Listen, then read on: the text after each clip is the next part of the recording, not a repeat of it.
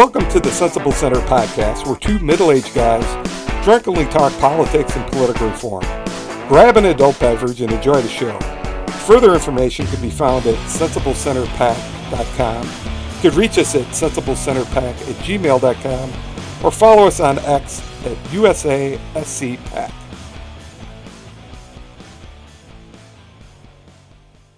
Hey, Bob, how you doing? What's up, Kevin? Happy Wednesday, early September to you. Happy post-Labor Day. Yes, sir. Did you have Season's changing. Did you have a good Labor Day weekend? Did you do the traditional this year? Did you read the Communist Manifesto to the kids like you usually do?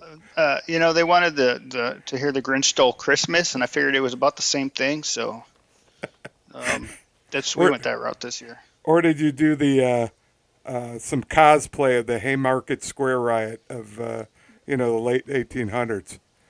The last time I tried to play cosplay, I got in trouble for running around naked. So we're not doing that anymore. That's not the kind of cosplay I'm talking about, Bob. Well, that's the only kind of cosplay I guess I knew. That's how we used to celebrate Labor Day as kids. I don't know. Everyone has their different traditions. Some do a barbecue. Some relive labor riots of years past. Hey, and some people go into labor. Yeah, we might have some labor. There's a lot of labor issues going on right now. We might have. And just to let you know, there's not going to be an episode of Biden Family Ties simply due to the writers' strike. Our writers are off. We don't want any scabs in this podcast, do we? No. It's a union shop, strictly union. So I'm glad you had a great Labor Day weekend. Welcome to everyone for episode, I believe, 6 of the Sensible Center podcast. We're seasoned now, huh? Yeah, we've got. Oh, just by the way, I still haven't heard from Bernie Sanders, but I did reach out to Vivek Ramaswamy via his LinkedIn profile. That was the only way I could reach him. His website gave no other option, so I'm going to be checking LinkedIn, and also reached out to RFK, and I did get a canned response saying that they will respond to us. So. Nice. We'll see if, I sent out the general inquiry, saying, come on our podcast, we're safe. And so we'll see if we get any of those people on. Otherwise, we're going to have to go with the lesser tier for people we actually know. We might have to start with state politicians. Yeah. or friends and relatives. Work our way up from there. But we will be having guests soon. We promise. We may be visiting one of the tent cities. Yep. Well, we have a somewhat packed agenda tonight, and so let's just jump into it. I think we're going to cover the issue of age in politics. Just recently, Mitch I was going to call him Mitch McDonald, but McConnell. Mitch McConnell had another freezing experience during a press conference where he, and I'm starting to feel sorry for the guy, which takes a lot to make me feel sorry for Mitch. But when he's out there and did you see the clip? What I liked about the clip is that his press person stepped up later and said, can you speak up when you ask the questions, as if that was the problem. Yeah. I saw the first clip. The second clip I actively avoided because it's the type of thing that I personally don't like to see. Right. I can't watch medical stuff. I can't watch surgery shows on TV, and I can't watch things like that because I start to internalize it, and then it's going to happen to me. Or at least I'm afraid of it. That's how I think. So that's a little bit superstitious there, Bob. Yeah, I wouldn't call it superstitious. I would call it more crazy, I think. All right. All right. We'll call it Or crazy I then. can feel their pain, sort of thing. I don't know, That's what I but said. I feel yeah. bad for him. Hmm. No, nobody should be put in that position, right? And where they're having a medical event in front of cameras and millions of people. Yeah, it's not good. And I mean, the same thing you could talk about Dianne Feinstein and her. Kind of she's had public problems on the floor and off the floor. And aid whispering, just say yeah or yay, that sort of thing. I mean, yeah, um, it's sad, and I don't know where this conversation is exactly going to go, but the median age of the U.S. population is 38.8. I couldn't find an average age of the U.S. population. Um, the average U.S. House member is 58, and Senate senator is 64. So In you're saying short, they skew older yeah, than 88% of the House is older than the U.S. median age. that's because they're wise. They're wise old men and women. Yeah, and to be fair, I think there's wisdom does come with age, and I think that both the Senate and the House should skew older than average America, but not by that level. Especially considering that we've got a couple up near 90, Chuck Grassley and Feinstein, right? Well, I would Um, say, I work for a large corporation and you work for a large corporation. How many people working there are over 80 or over 90? yeah, our I don't think that company, happens. once you hit a certain level, and I believe it's director, but I'm not 100% sure. Definitely above a director. Once you hit 65, you have to retire. Right, and there's reasons for that. I mean, Yep. That said, like, if you're a little lower than that, I mean, I know there's been employees around there in their 80s and 90s before, right? But yes, when you get hey, to a leadership role, they cut you off. I'm in my mid 50s and I'm already seeing declining faculties and things like that. So I can't imagine what it's going to be 30 years from now. I I'm sure there'll be medical advancements by then. You'll be 18 again or 21 anyway. Oh, Bob, we could only wish. So actually, I did some research too on the house. So I think the issue is mostly with the what they call the silent generation. Even though I think the boomers are 66% of the Senate. I saw, and the boomers are still the largest generation in both the House and Senate. Although my Gen X is getting up there, but there are 35 representatives older than 80, and eight, almost 10% of the Senate is over 80. Um, so I mean, I guess as we talk about this, I don't think we said there's clearly some benefits as far as wisdom, but just imagine your grandfather or even great grandfather, leading the free world or having a significant position of power in our government, and I don't think we're saying that you necessarily start cutting them off when they get up to pee more than once a night, or when they fart when they start walking. I don't think That's that's necessarily the cutoff because quite frankly, been doing that for years. yeah, you know exactly. But the question is there a reasonable limit? And I don't know if you did any research about what the founders thought, and oh, we could play a little game. Guess how old Washington was when he was inaugurated? Ding, ding, ding, ding, ding. 55, 57. Very good. Jefferson. Well, Adams came next, but we'll go Jefferson. 50, 57. Both 57. Adams, 62. 61. And Adams and Jefferson lived to be 83 and 90. George didn't live much longer. He only had a couple more years after he retired. But I think people, get fooled by those white wigs that they used to wear. They weren't that old. It was the wigs made them look old. Right, Yeah. Bob? Well, you'd have to be relatively young to initiate a revolution, right? It's not an old people game. And I Right. mean, you kind of brought it up, grandfather or grandfather. Could you imagine them leading the country? And I couldn't, not necessarily because I don't think they're capable, but they wouldn't want to at that age, right?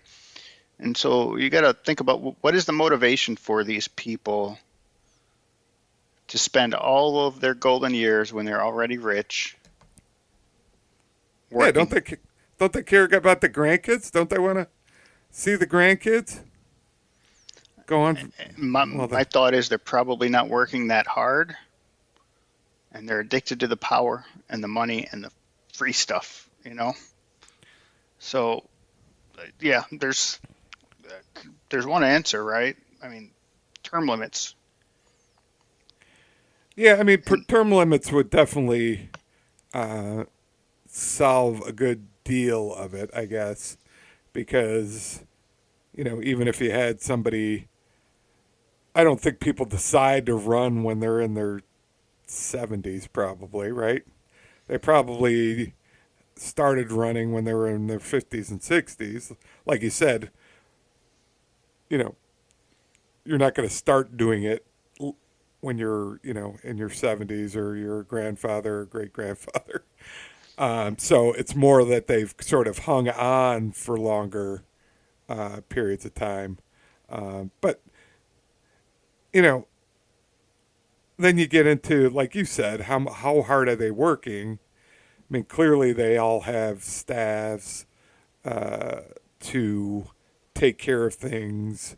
Um, I think, I don't think Biden's.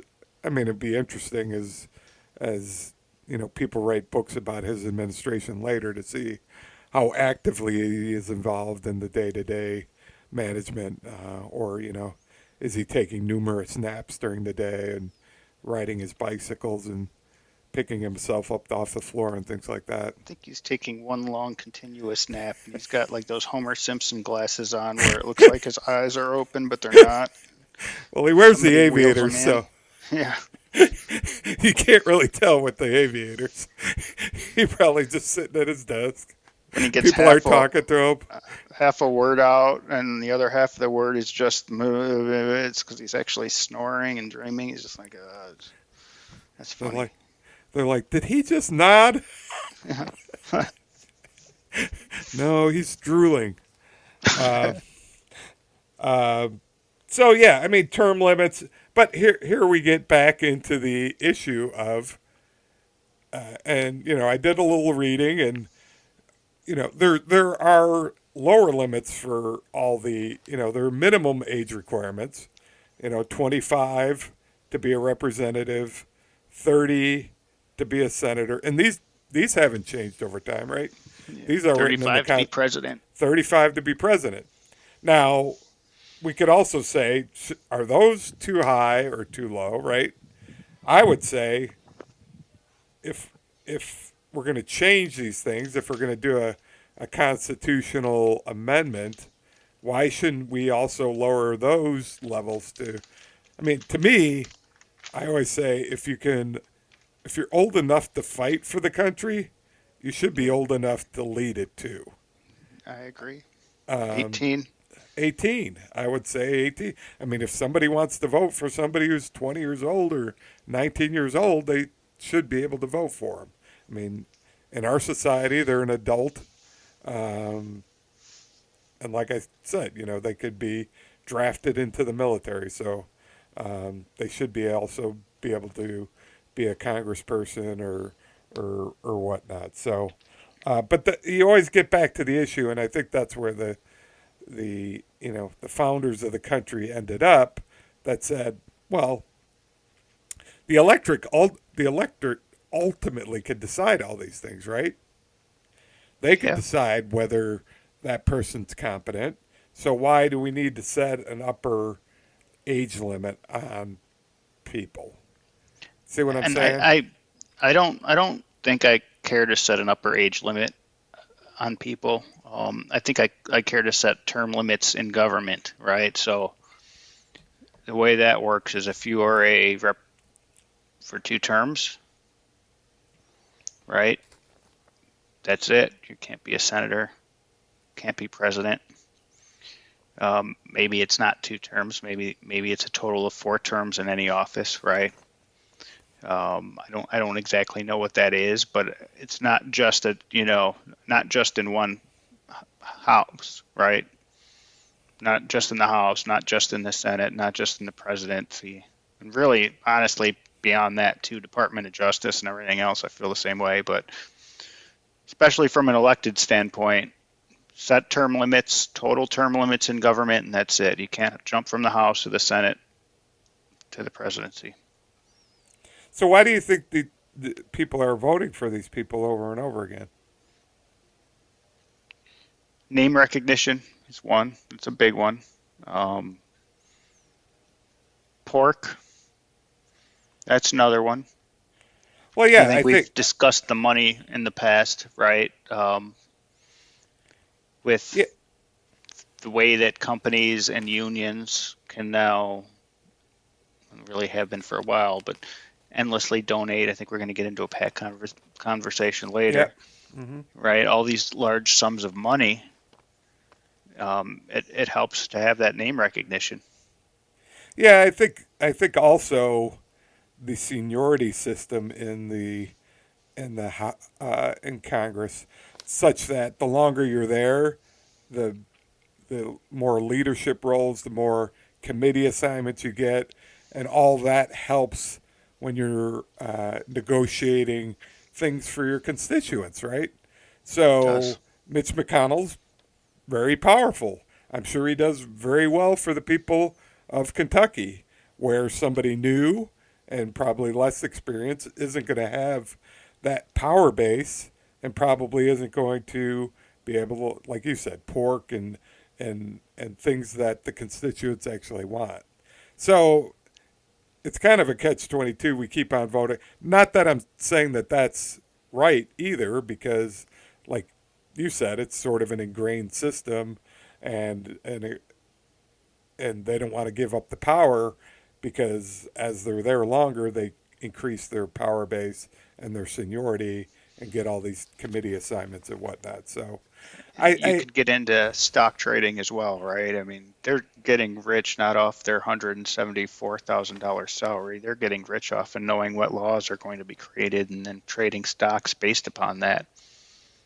Um, and so the question there is too, if you take away that benefit of being able to get rich off of stocks, they lose a lot of the incentive to stay and stick around. That said, you know, it's a difficult thing to say. You're going to just because somebody wants to represent the country or their state within the country, you should restrict their ability to invest. right. But here again, Joe Biden still can run for a second term under your term limit theory, right? Well, it He's depends. I mean, qualified. He's he going had to a lot of be terms in the Senate, right? in the Senate. Yeah, So you would say if we had term limits in the Senate, he would likely have been out of politics by now, and wouldn't, have ended up being vice president and then president. right. But you don't have a problem with an 80-year-old running for a first term for No, president. not at Okay. all. What about if we just take the average life expectancy and then minus the term that they're going to serve? So if the average life expectancy is 80 and you have a 4-year term, you have to be at least, you have to be, like I said, formula driven, at least 76 to run, because we would expect you to die during your term, because that's Yeah. the average life expectancy. Can we put in an actuarial table into our I don't know though, calculation? because then you get into women have longer life expectancies than men, right? So, Oh, then we'd have a matriarchy instead of a patriarchy. right, and it's not the matriarchy I'm scared of. It's the fact that you're Sounds like now it. discriminating against somebody because they were born male. Yeah, that's right. Then you can get into race. I'm sure you could probably break down race and life expectancy as well, right? Yeah. How far do you go on that? All right. Well, I think we both come out in the same area here. I would like to see some type of age thing, but I think term limits could. I'm willing to try term limits to see if it. I'm guessing it's going to help drive a younger, more representative of the general population, which I think is always going to be a good thing because you're going to have the experience, the background of the people where you're generally representing, right? Because you get out of touch, you know. I don't know. I don't know who's the latest hot band or whatnot, and I'm sure Dianne Feinstein doesn't know either. So I think you And lose I mean, touch as you kind of get older. there's such few opportunities to meet your representatives and senators, and when they're here, unless you're really in tune, you don't even know that they're having a town hall. Right. And if they are, the chances that you're going to get to speak to them for more than a minute or two, or even at all, like face to face, rather than they're on stage to really let you know their concerns, it's not likely unless you've got a whole boatload of cash behind you. And Yep. that's my concern. I think they spend so much time fundraising at this point and speaking to those that are wealthy that the little guy gets lost. Yep. And somebody new and fresher face is going to have to go out there and build his base. So the likelihood that you're going to have that interaction with them is going to be greater. So let's just take a complete 180 and talk about and this is sort of political because I think it's driving a lot of the conversation, or at least some of the conversation among political candidates and in politics in general, is sort of the we talked a little bit about it, but I'd like to get in more in depth about cancel culture and free speech. I don't know if What are you you saw. drinking? Oh, that's a good question. I've been drinking. I'm enjoying it a lot. Then I forgot what I was drinking. I am drinking cognac. Yeah, I'm going classy tonight. I'm drinking cognac from the south of France. It's called Parc Cognac VSOP, and let me tell you, it is tasty. I can. It's an artesian blend. Shows light fruits with flambéed banana. I knew it was flambéed banana as soon as I tasted it, and fresh vine peaches. It's quite delightful. Crisp and clear flavors. Um, That sounds so good. yeah, and I know who actually gave this to me. Um, so I thank her for bringing it to one of our parties. I'm almost done with it though.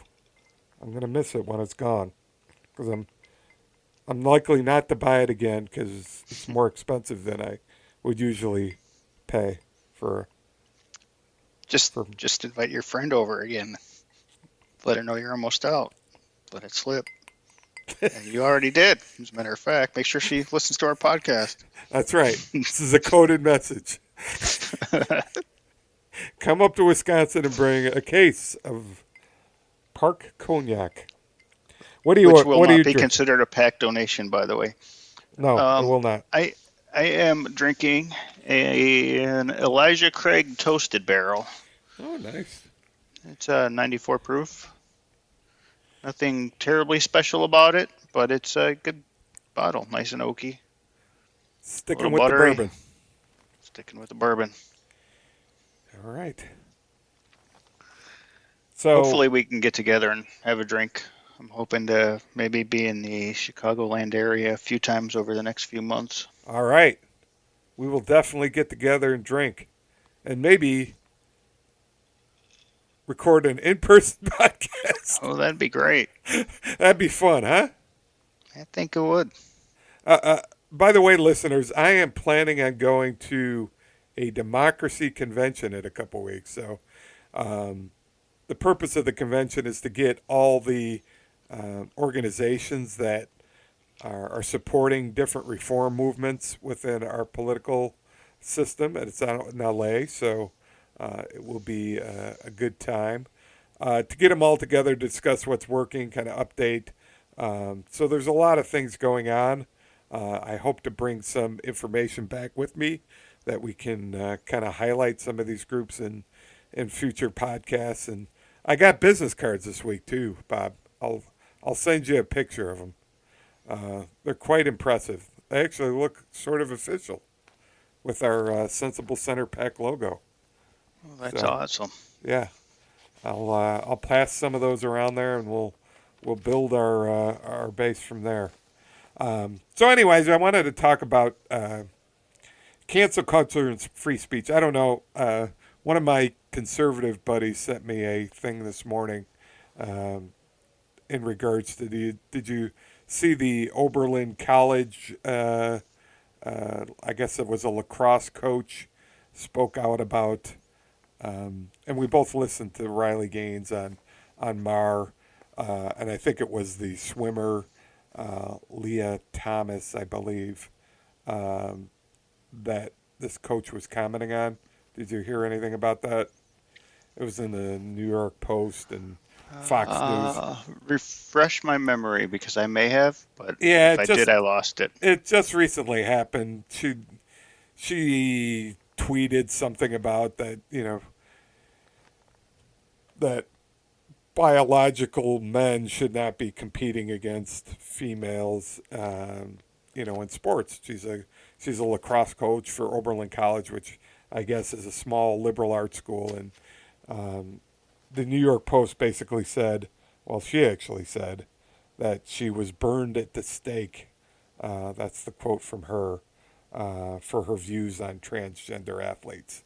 So, you know, she was she met with administrators and they kind of said your views aren't consistent with the views of the school. They didn't fire her. I would say they probably reprimanded her and let it be known that they weren't happy that she was expressing those views.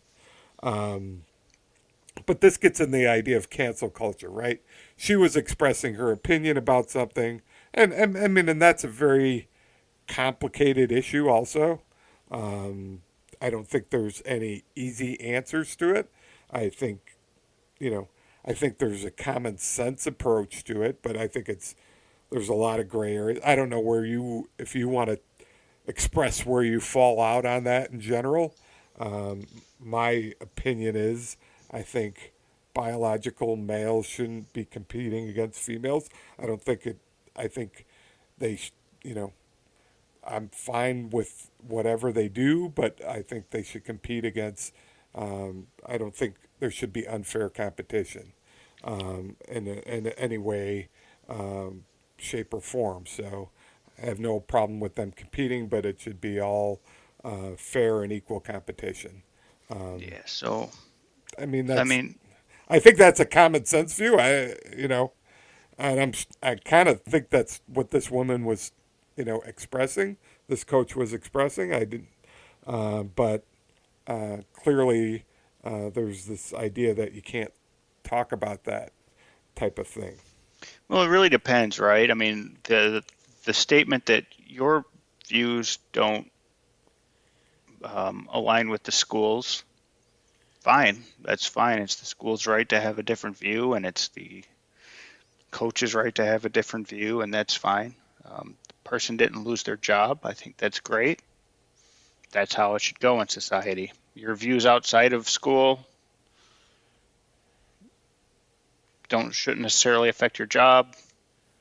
And that said, if the school tells you you need to play certain players or let certain players compete, and you don't agree with that, you can quit. The school has the right to get rid of you at the same time. You're not following the lead of the business. Yep. And it's uh, pretty simple, pretty fair. As far as my views go, I think your views and my views align. I think Title IX is in place for a reason. I think if we start allowing biological males to compete against women, it undoes Title IX to the point where why not just mix everybody back together again into one sport? Um,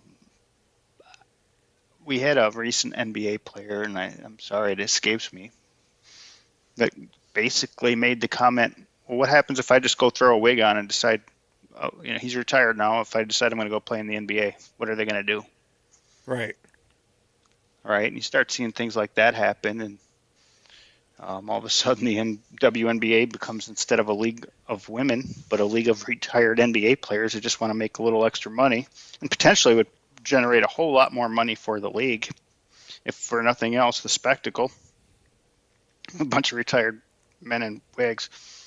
Um, you get to a point. What's the point anymore, right? So, Well, that's the slippery slope thing. I don't know. I mean, personally, I don't know how big an issue this thing is. It seems like one political party wants to make it a big cultural wedge issue, and I understand why, because some views are kind of extreme on it, and they probably understand the country might not be with those extreme views. But how often is this occurring? And you just kind of indicated a case where what if they were throwing on wigs? I mean, I just generally my bigger thing is I don't think cancel culture is a thing. You just said, well, a corporation, and I agree, or a school, if you're an employee, you have certain responsibilities as a representative of that employer, right? That is not necessarily, to me, an issue of free speech. Like you you can said, go work for someone else. right. Privately, you could still say whatever you want, right? Nobody's throwing you in jail. To me, it is the employer's right, be it a college or whatever, to say, hey, if I worked for a bank and I went out and said, I thought, the whole financial industry was a Ponzi scheme, I would imagine my employer would have something to say to me, right? Hmm. So I could say it. Nobody's throwing me in jail. But is that cancel culture, or is that just, uh, an employer with an economic interest protecting their own interests, right? I mean, what do you think? Um, even if they fired me, like you said, in this case, I think the college took a reasonable approach. Although, if you look at New York Post and Fox News, they're making a huge issue about this. And like I said, somebody sent me this morning saying, "Here's the left again, going crazy." Um, but to me, I think them sitting down and reprimanding or saying, your views aren't aligned with the school's views on this. Can you kind of tone it down a bit or whatnot? I think is sort of a reasonable approach rather than coming out and firing her or whatnot. So I don't know what you think about that. Yeah, I think that the school handled it well. I do. I also think, though, if I was a parent or a coach in that position, I probably would have done what that coach did, which is say, hang on a second, this is potentially going to be to the detriment of somebody else that would make this team or that would be competing in a competition, and I don't like it. Like you said, it's a slippery slope. And you also said one side of the aisle wants to make this a big deal, and it's obviously they do for political reasons, but I think the other side of the aisle wants to make the same argument. Maybe not the whole other side of the aisle, but there's portions of the other side of the aisle that are very loud, very outspoken, and want to have the same conversation But so they I can finger point. but I think they're sensible. You know, I do think there's a center of this country that as as we talk about in this podcast, and as we reach these conclusions, I think they're losing. Both sides are losing the center here, right? Yeah, I agree. And In the and end, Bill Maher talks about this a lot too. And I listened to a little bit of his conversation with Rogan, and they got into the, Bill's big on the left, being extreme and being politically correct, and you can't say anything. But then again, isn't pushing back on things that you don't like also free speech? I mean, isn't that also free? If somebody says something I don't like, right? If they say something what I consider not politically correct or insensitive, and I say, "Hey," and I call them out on it, isn't that also speech? it is. Saying nothing is speech at that they point. they talk about it, and even in this article, somebody commented it's a Maoist, tribunal or whatever. I'm like, oh, come on, take a deep breath, people. That's not, you know, pushing back on things. I don't think is Mao would have had any of it. Mao would have just off right. with your head. We're not. I don't think we're locking people up, and we could get into deplatforming and all of that stuff too, and I have thoughts on that, but just kind we of made it to episode 6. We're still here. Right. Nobody's canceled us. I mean, nobody's locked us. I mean, see what I'm saying? I think it's an overreaction on all sides, right? Take a deep breath. We're going through, generational change. We're going through a lot of things as a society. We need to give other people space and compassion to work through it, rather than kind of being all this highfalutin rhetoric and it's do what you want, man. I don't care. Be who you want to be. Do what you want. Just don't force it on me. Don't force it on my kids. Don't tell me I have to have, my kids exposed to drag shows and very graphic sexual books at school. Oh, I agree. I've got a problem with that. I agree wholeheartedly. And right. And if like you're going to argue to have those books in school, then you should go up in front of a crowd of kids and read them yourself, and then tell me you still believe that. That's just me. And I'm not pointing the finger at you. I'm pointing the finger at politicians and school board members, and But yeah, you do what you want, say what you want, accept the consequences for it. Simple as that. Right. Yeah, I mean that's kind of the society we live in. And this idea of cancel culture and censorship, and I think it's overblown. I think deplatforming. There's plenty of ways to get out your voice, and today I would say you could get out your voice more and your opinion more than ever before. I mean, it used to be newspapers, right? And so if the local newspaper decided not to print what you had to say, it was difficult to get a following, right? And then it was network TV and radio, and those were concentrated. Now, you could be, do a stupid ass podcast. Oh, not, and get your opinion out there, and you could have millions of followers. And if somebody deplatform you, then you form Truth Social. You just keep on moving around, right?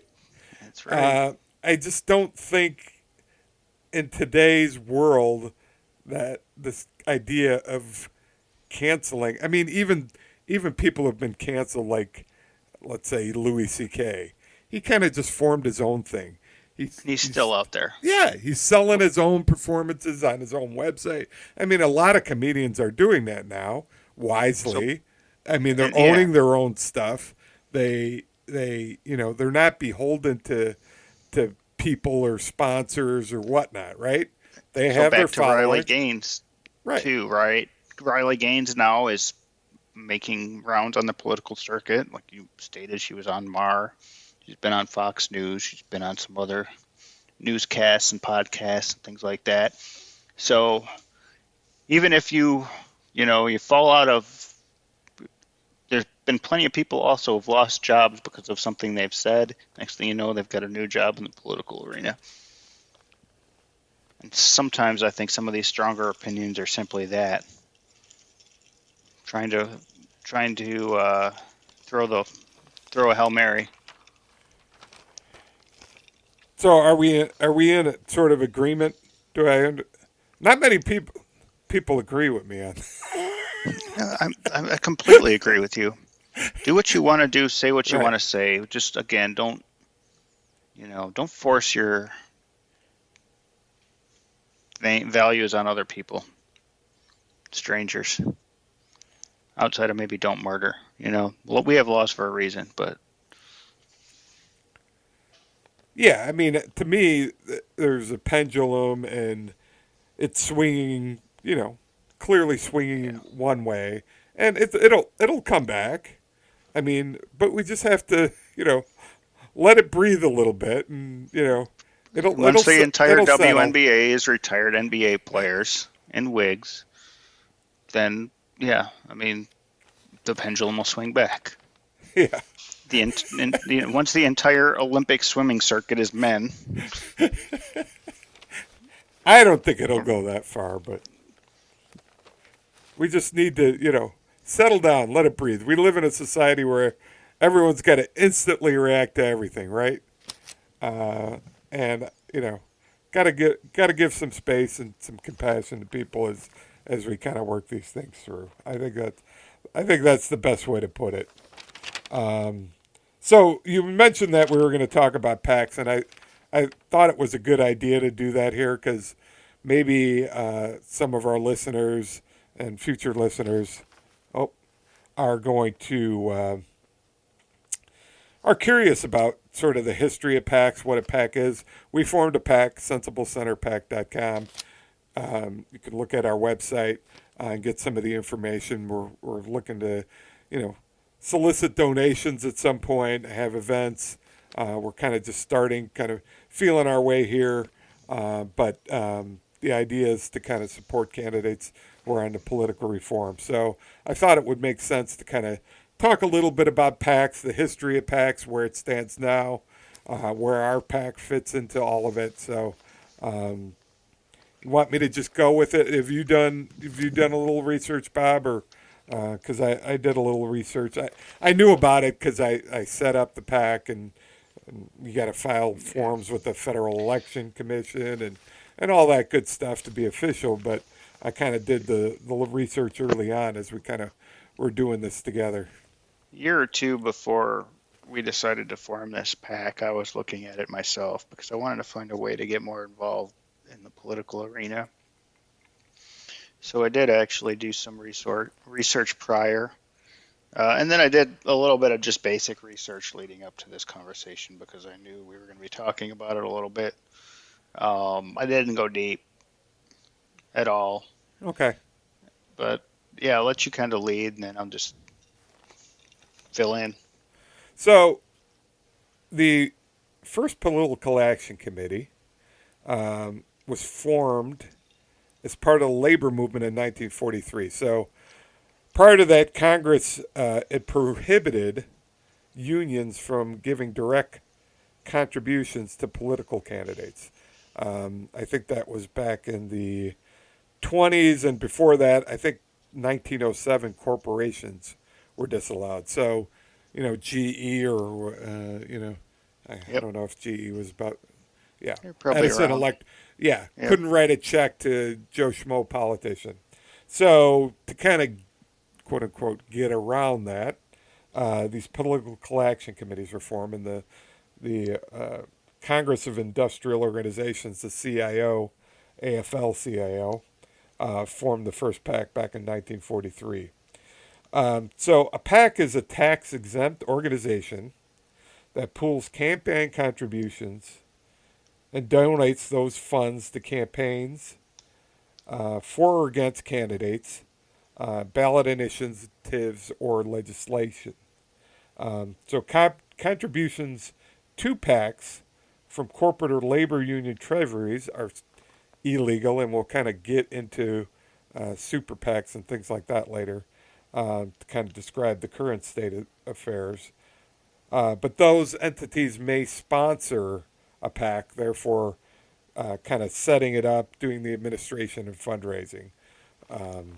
So that leads to two different kinds of PACs. There's the connected PAC, which is either corporate or union trade organization supported PAC, where managers or shareholders of the corporation or members of a union can contribute. So there's roughly 1,600 corporate PACs and probably 1,300 related to trade union and union. So kind of equal there, but those are connected to sort of an organization. And then there's non-connected PACs, which is what we fall into, which are more ideological missions, which I guess is our PAC, which is kind of an ideological mission in regards to political reform and candidates that support political reform and are not usually partisan or extreme. Single issue groups such as abortion rights, things like that, and within that there's also leadership PACs that members of Congress and political leaders can form, that they can sort of get contributions and then support people in their parties. And each of these type of PACs have limits. An individual contribution to our PAC as a non-connected PAC would be $5,000 per year per individual. So I guess we could ask that, if you were going to send in money to us, and we'll end up soliciting donations and things like that. We're not fully set up for that at this point, but you could contribute $5,000 per year, and then we can contribute $5,000 per election to a candidate. We could contribute $15,000 per year to a political party, or $5,000 per year to another PAC that we decide to support. So pretty low dollar limits there. All's well and good, right? You say, hey, that's not really big money. We're trying to help the small guy, though, right? We're trying to help those that really can be, those that are in line to make change. Those who want term limits. Those who want campaign finance reform. Those that aren't already kind of swept up into the system. Yeah, and those people will be more responsive because, like you said, they're not already within the moneyed system, right? So any level of contribution is going to help them, right? Because they're not beholden to the interest. Because if they were, they wouldn't be supporting reform, most likely, right? That's right. So it kind of makes sense that we could have our biggest influence on those candidates also. So that's what we're looking forward to. So anyways, this all sounds well and good, right? But then along came what we call super PACs. And just like Superman, they have special powers. Do you know where Superman got his special powers from? I was trying to think of that. Because the planet that he was born on had, most likely anyway, was a lot larger than Earth. So, oh really? He was stronger. Are you just making that forces? Up? No, I'm not making it up. I mean, I'm not 100% sure. I'm not a huge Superman fan, but the planet he was born on, his race of people had super strength. They all did? Remember he was sent off because there was some sort of calamity. I don't know if it was a war or a comet or what it was. He was sent off in a spaceship by his parents, and he was the lone survivor from his planet. Krypton, right? Yep. So, well, then kryptonite came from his planet? Correct. And that took away his power somehow? Hmm. That's messed up, man. And who's Lex Luthor anyway? Where did he come from? Yeah, I don't know about Lex Luthor. I'm guessing he also came from either came from that planet, or maybe if the planet was destroyed by war, maybe he's from that other planet. That's possible. Yeah, I'm We not don't sure know. about that one. We don't know. I always thought that was a cool name, Lex Luthor. It's better than He came. Clark He, Kent. he was Clark Kent born of the Lutherans. was he? It was Martin Lex, Yeah, right? exactly. The guy from Two Live Crew, wasn't he a Luthor too? I think he was. Yeah. All related. Anyways, that cognac is tasting good. Anyways, so in 2010, you guys have people might have heard of Citizens United, right? You know what that is? Yep. That's So, the. yeah, That's what I referred to earlier. That the Supreme Court solidified the ability for corporations and unions to donate large amounts of money because it equates to free speech. right. In Citizens short. United was producing a documentary back in 2008 against Hillary Clinton, who was running for president in the Democratic Party against Barack Obama in the primary, primarily. And they wanted to air this documentary. So this raised the whole issue in regards to corporations and unlimited spending. Clearly, they were going to be spending more than the limits would allow. So they took it all the way up to the Supreme Court, and the Supreme Court ruled in 2010 that one, corporations and unions are people through sort of what they call associations of people.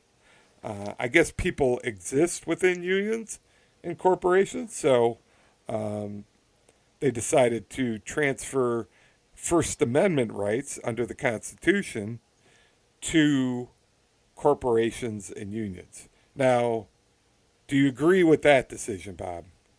That these sort of legal entities are people and should have rights under the U.S. Constitution? I don't like all the money in the way it's being used and abused. I can't Well, say I necessarily answer the question, defendant. disagree. Corporations have a right in a community to speak just like any individual in the community does. We've had this conversation before. Here's the thing though. The communities should be able to vote, donate, these individuals within the community.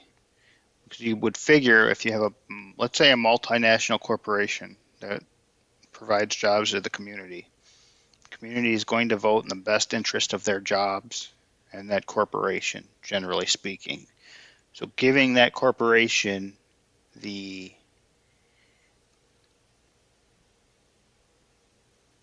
right to donate millions and millions of dollars isn't really necessary.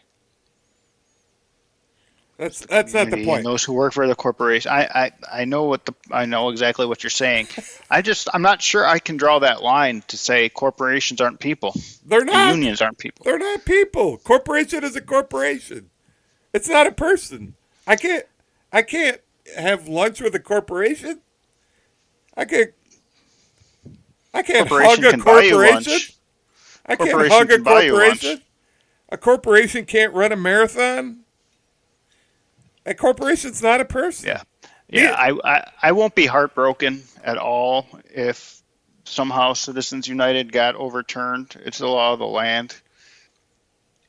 I think it's a bit of a gray area there, and I have a hard time committing either way. I lean the way you do. I don't think corporations are people, and I think there needs to be campaign finance reform. Say the same thing for unions. Unions aren't people either. People within the unions are people. See, that's where the Uh, liberals have a problem. They're like, wait a second, now unions are people. And I've sat in groups of people in the reform movement. We've had this conversation. And they're like, well, corporations are definitely not people, but unions are people. And I'm like, now you're going to lose people, right? Because you're just doing it because unions they're on your side. typically support your side, right? Yep. And I sort of I think it's a little grayer on unions, I think it's 1-to-1. but I would still say unions are not people. They're a construct of people, Yeah. as the As Supreme Court. corporations are. And here's where I have a problem with Citizens United was ruled 5-4. It was a very close decision. And my problem is the constructionalists, the Alitos, and now I can't remember the guy who died. If you wouldn't ask me, I would have been able to tell you. He was friends with. He was good friends with Ginsburg. Yeah, yeah. Anyways, they're the constructionalists, and yet they read into the Constitution that corporations and unions are people. So, anyways, we'll get off that topic. So that's one tenet, and then as we talked about before, they also ruled that money is speech, and basically they Scalia. said, yeah, Scalia. Basically, they said Scalia. Scalia. You say Scalia, I say Scalia. Uh, so basically, and I read a little bit more about this since the last time we talked. But basically, they took your argument that spending is essential to disseminating speech. So again, money is not speech, but spending is essential to disseminating speech. I would say no, not necessarily. I would say you could disseminate speech spending quite a little bit amount of money. In fact, it seemed like Donald Trump did a very good job through Twitter disseminating lots of speech, and it was very powerful, right? It's Absolutely. not necessary. It's not necessary Free. to disseminate speech. Can we It's getting all kinds of free coverage in the media right now. Right. Can we at least agree to that? Money is not necessary to disseminate speech. Yeah, I think most external campaign funding should be banned and banished. Everybody gets a certain amount of money depending on what office you're running for, given by the government. Done. If the states want to do it differently for their local candidates, that's fine. You're running for president, you get $2 million paid for by the taxpayer, you're done. You're running for House, you're going to get $150,000 paid for by the taxpayer, done. Senate, you get $200,000 paid for by the taxpayer, done. I agree wholeheartedly, and I also agree we should limit the time that campaigns are run. I mean, part of the problem is they start running 2 years before, right? And these campaigns are huge, and they take a lot of money to do. If you had a very limited time to run, and there's some downside to that too, because maybe some candidates without name recognition might not get heard as much and might not get traction in a short period of time. But if you provide, open debates, more open debates, like you said, public funding, I think that would help some of that. But let me finish on sort of how bad the PAC thing is and kind of how this was all allowed. So Citizens United ruled this. The Supreme Court said it was okay. So now these entities called super PACs have no limits regarding contributions or expenditures as long as, and this is what they call them, independent expenditures. So what does independent expenditures mean? that means that they cannot coordinate with a candidate or a political party in regards to their messages. However, it is legal for candidates and super PAC managers to discuss strategy and tactics through the media. So, do you believe in any way, shape, or form that there's not some level of coordination between super PACs and candidates, either through back channels or through the media, where you're saying, I'm Yeah, for this, and what do I you think know? a super PAC can see what the candidate is Of course, advertising on their website or in right. their speeches and their And the campaigning, and right. then they'll create a commercial based on that exactly. That's exactly what Uh, happens. yeah, so in the case of super PAC, the money can't go directly to the campaign to Right. finance the campaign, but it can finance campaign expenditures like travel or parties or commercials and things like that. So that's and those were I mean those super PACs. That's where the big money comes in, right? Who doesn't love a big party? That's why candidates live. That's why you get people like Beto O'Rourke, Stacey Beto. Abrams running endlessly, endlessly, endlessly, and not even winning anything because there's a lot of money to be had, a lot of parties. Yep. Yeah. So to take it one final step. So super PACs, you might say, well, they need to disclose who they get funds from, right? They're required to disclose just like we are. If you give me money, you have to tell me what your name is, your address, your employer, I believe, also, and I need to disclose that information to the Federal Election Commission because that's how contributions are tracked and the limits are tracked. So super PACs need to do that also. So what's the problem? Well, the problem is, and this is where we talk, if you've heard the term dark money, which I think people generally have, that doesn't mean the money is dark. That means if I donate to a super PAC, I'm going to form another shell entity and I'm going to donate to the super PAC through there. And that shell entity doesn't need to disclose where it got its money from. So if I'm George Soros or Adelson or whatever, I'll just form an LLC, right? A shell entity called I Love America and put my money in there. And I Love America then could give it to a super PAC in an unlimited amount of money. And when the super PAC discloses to the FCC where they got their money from, it will say, I love America. Isn't that beautiful? And nobody knows where that money came from. You know, we know where it's going. So that's kind of how it all happened. And so I'd like to conclude, and I think I think this proves the case stronger than any, just kind of telling the story and how all this came about, that we need to do away with all Fix of it. this. We have Um, to fix it. yeah, How much of that money? How much PAC money came from Ukraine? How much money are we we sending don't to know. Ukraine? We We have don't know. no idea.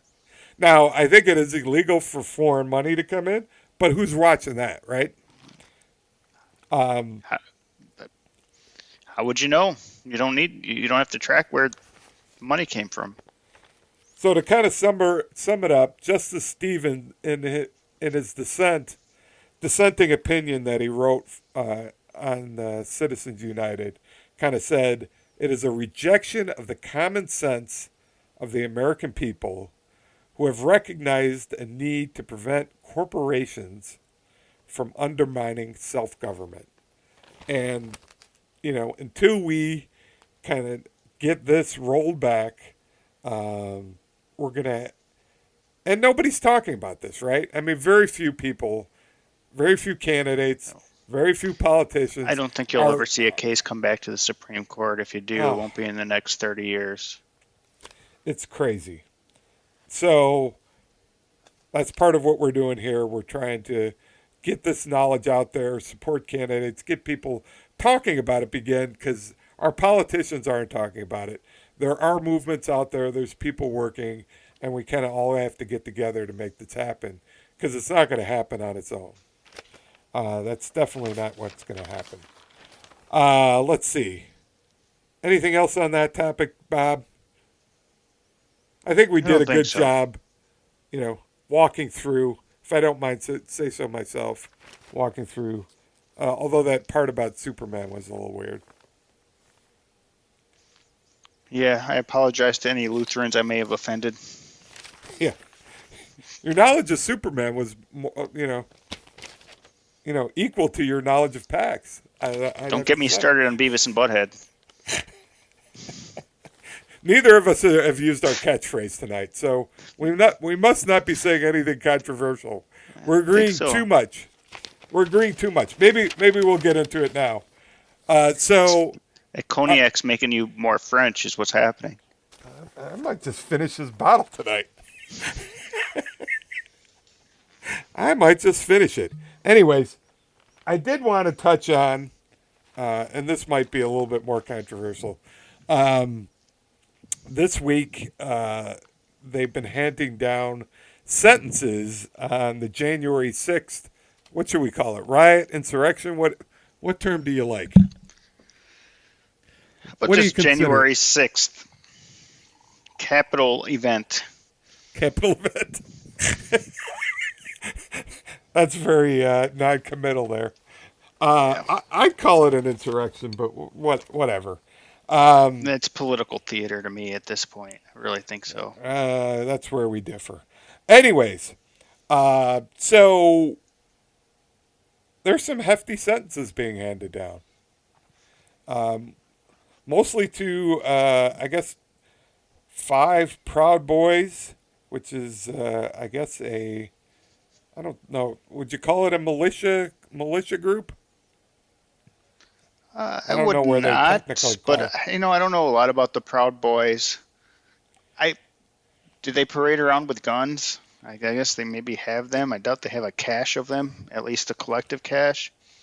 I don't know if I'd call them a militia group. I'd call them a. I know they've provided security and stuff at certain events, and I think that was part of what they were serving during January 6th. Um, but the leader, I guess, was just sentenced this week to 22 years in prison. And Bob, as I told you, he wasn't even there. He wasn't there on January 6th. And yeah, He was in honestly, a I don't know different much state. about this guy or what he did or didn't do. Right. We talked a little bit earlier today. The guy wasn't there. So based on what I know, which is the guy wasn't there, he got 22 years in prison. I find that to be absolutely ridiculous. Uh, he did a lot less than a lot of the rioters did around the George Floyd time or when Trump was elected and there were riots in D.C.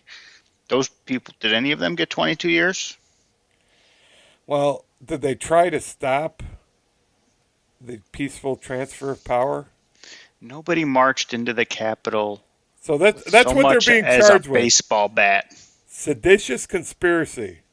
Nobody charged in there with so much as a baseball bat. And that's what bothers me about the term insurrection. What insurrection have you ever seen or overthrown of government, attempt to overthrow a government have you ever seen without a baseball bat or other weapons, knives, guns?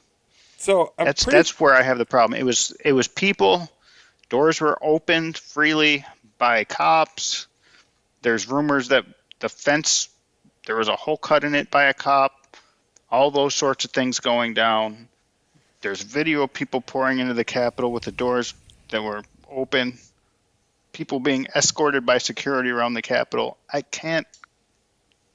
Nobody was trying to overthrow the government. It was a protest.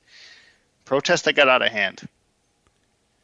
So you don't think That's the intent was to stop the steal, even though that's what everyone absolutely was not. saying? Oh, that. Absolutely not. I don't So think so. what were they doing there?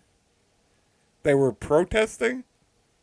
They were protesting. When the doors open and you have a Okay. crowd that big, some people do stupid things and go in, but nobody was in there breaking stuff, destroying stuff, going after Congress people, Well, stealing things. well, I don't know. Maybe something was stolen, well. right? I don't know. But I would suggest that a jury of their peers decided that that was not their intent to form a peaceful protest, and I'm guessing evidence was presented that there was an intent to stop the proceedings. Because I'm guessing seditious. I don't know what seditious conspiracy is, uh, but I'm guessing it has to do with uh, our power structure and the peaceful transfer of power in this country, and trying to prevent that. you had an FBI agent, They weren't charged with. contractor, standing outside with a loudspeaker or a bullhorn. Go in. Let's go in. Go into the Capitol. Go into the Capitol. All that stuff is really suspicious to me. And So that you're. individual hasn't What been you talking charged. about, Bob? I knew I was I going to have can't, to you throw. know, You're yeah, I throwing can't out remember his conspiracy name. theories. I keep wanting to say Ray Epps. I don't think that's his name. Ray Epps is somebody else. He had to do with Dominion, but um, I wish I could remember his name right now. And by That the way, said, the judge that sentenced these guys, appointed by Trump, and actually, uh, maybe it was Ray Epps. and the I'm not leader sure. Enrique Tarrio, who got the I guess both the I think there was also a former leader of the Oath Keepers who got 18 years again for seditious conspiracy. So there's some hefty sentences. I think Enrique said that day was a national embarrassment. His argument was, uh, I guess at trial, from what I read, was that he argued that he was being blamed for the riot while it was Trump that inflamed the mob. That he was just a misguided patriot on that day. So look up Ray Epps. Not now, obviously, but do some Who? reading on Ray Epps. Ray Epps. EPPS. Ray Epps. Who is he? He was a guy standing outside the Capitol. Go in with the bullhorn. Go in. He's got ties to the FBI, and he's never been charged with anything. And he's on video. You can find him on video. Ironically, these guys are being charged with seditious conspiracy, and you're saying it's all a conspiracy. Ray, how do you spell his name? EPPS. Epps. Okay. And you think he was a CIA operative or something? There's been news organizations and conversations, I think, on Rogan for one of them. Tucker, back when Tucker was still on Fox. There's plenty of information out there. There's videos of that guy, Ray Epps, standing out there with a bullhorn. Go in, let's go in. Go to the Capitol. He's never been charged. You know his name? And what's the theory that the CIA wanted people to breach the Capitol? I don't know about the CIA. We could lock down. But whatever agencies are out there knew this was happening, knew this was coming, even encouraged it. Encouraged it for what purpose? But encouraged it or not, they could have stopped it. For what purpose? There's plenty of videos. Well, I'm not going to answer that question. Okay. I mean, the CIA and, I guess, what do they call them? The three-letter agencies? Yeah. I just read a whole book about you're familiar with the Church Committee in the 70s when they kind of disclosed all the covert ops and whatever. I mean, all the assassination plots of foreign leaders and whatever. I just read a whole book about Frank Church. I know they are capable of things. Although you kind of need evidence and proof. But There's a kind lot of of always thought, circumstantial evidence out there that the powers that be that didn't want Trump in office anymore. You had a lot of FBI agents sign off that Hunter's laptop wasn't real and it was Russian disinformation well, when they all knew it wasn't. then you think they would want the electors to be counted. I'm just saying There's a you lot don't of have a people who motive. knew where COVID came from. You don't have a motive. And, So, well, the anyways, motive potentially would be that they wanted to make Trump look bad exactly. and charge him with all the things that they're charging him with now. Which, again, just to be clear, I don't think any of the charges, or at least most of the charges, have anything to do with his speech on January 6th. Largely, they do not. Largely, that all this conspiracy and what he's being charged in Georgia, and you didn't see any of the hearing today. It's actually very interesting. You'll learn about the legal system. So, just briefly, the hearing today was Sidney Powell and Kenneth Chesborough, who was Trump's. Both were generally Trump's attorney. They're trying to get their case separated from the rest under the RICO statute that Georgia filed with him. The judge is clearly rejecting that. His more concern is how are we possibly going to start a trial in October. But anyways, all those conspiracy charges are largely around pressuring public officials, making false statements with filings, both legal filings and governmental filing documents, and this whole scheme of creating these fake electors that Mike Pence was going to count. I don't know if you're familiar with that, but I read the whole January 6th report. There's a lot there that's beyond him, using his free speech. Did anybody else in history try to use other electors? I believe so. All right. So what's the difference? What's the difference between what Trump did trying to use other So electors? You're saying he might have done something wrong, but you're saying he's being treated differently than other people are being treated. That has been done wrong. This is your argument with the documents also. I think so, yeah. Absolutely. We know Obama had documents, Biden had documents, Bush had documents, Hillary had documents. I would say there's a vast difference in degree with all of it. So, again, getting back to, and maybe wrapping it up here, because this all kind of goes back to the conversation that Maher and Rogan had. Rogan's like, Biden lies too. Trump lies, Biden lies. I think we're smart enough to realize there's a difference in degree. And we should go into the details, and we should, as citizens of the United States, be informed of those details and not just take a surface approach and say, well, he had them and they had them. It's the same thing. I think the difference is it is not the same thing. Did Trump believe that he won? I think Trump believed he won. Oh. And even if, as Bill Maher said during that interview, even if he had people telling him he lost. They've testified. They've testified to Congress under oath. If he had people telling him he lost, doesn't mean that he believes it. He did have people. He had all his people. He had his attorney general. How many people have had doctors tell them He had all the people he had appointed. How many people have had doctors tell them, if you don't stop smoking, you're going to die?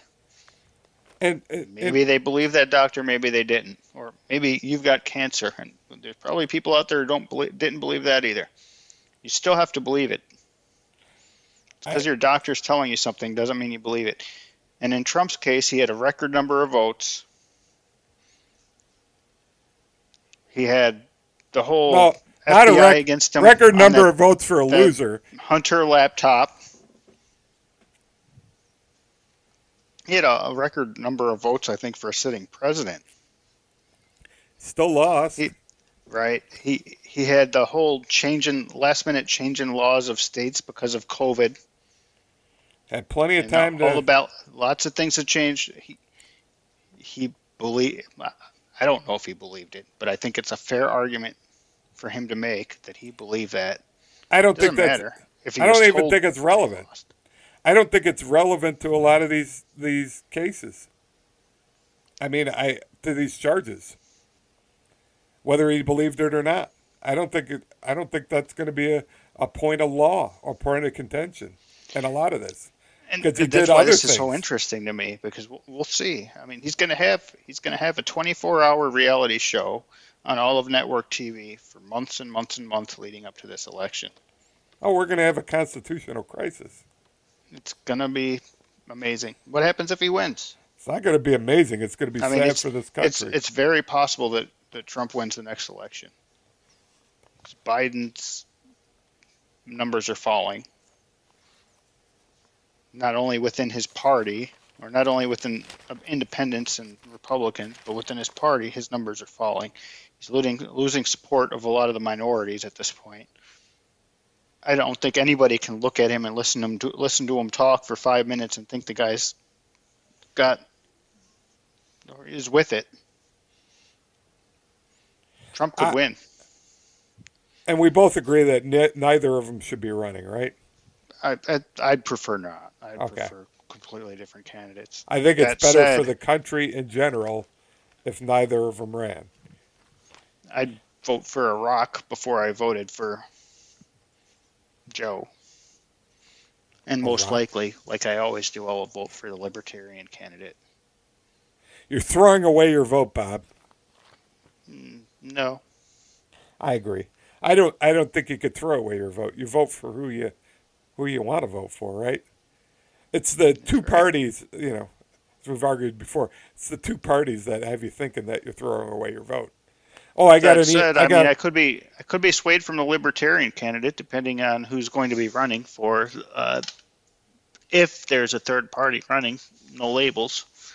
yeah.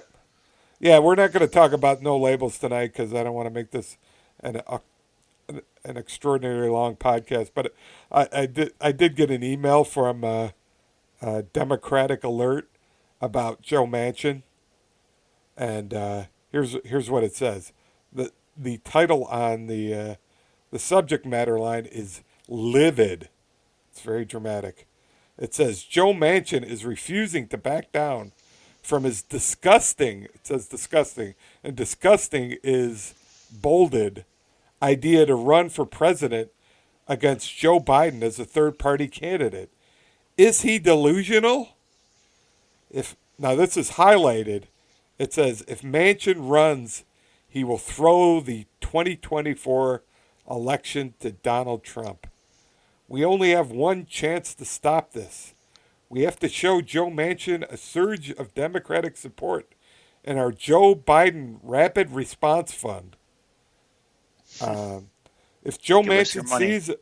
if Joe Manchin sees another 10,000 donations today is all caps, by the way, he'll know he doesn't have a shot of winning anything.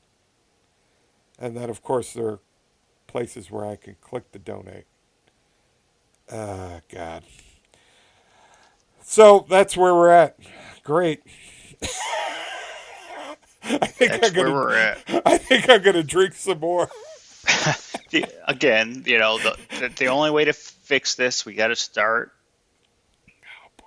putting attention on candidates who want term limits, who want I'm campaign I'm finance reform, I'm about to give up. ranked choice voting.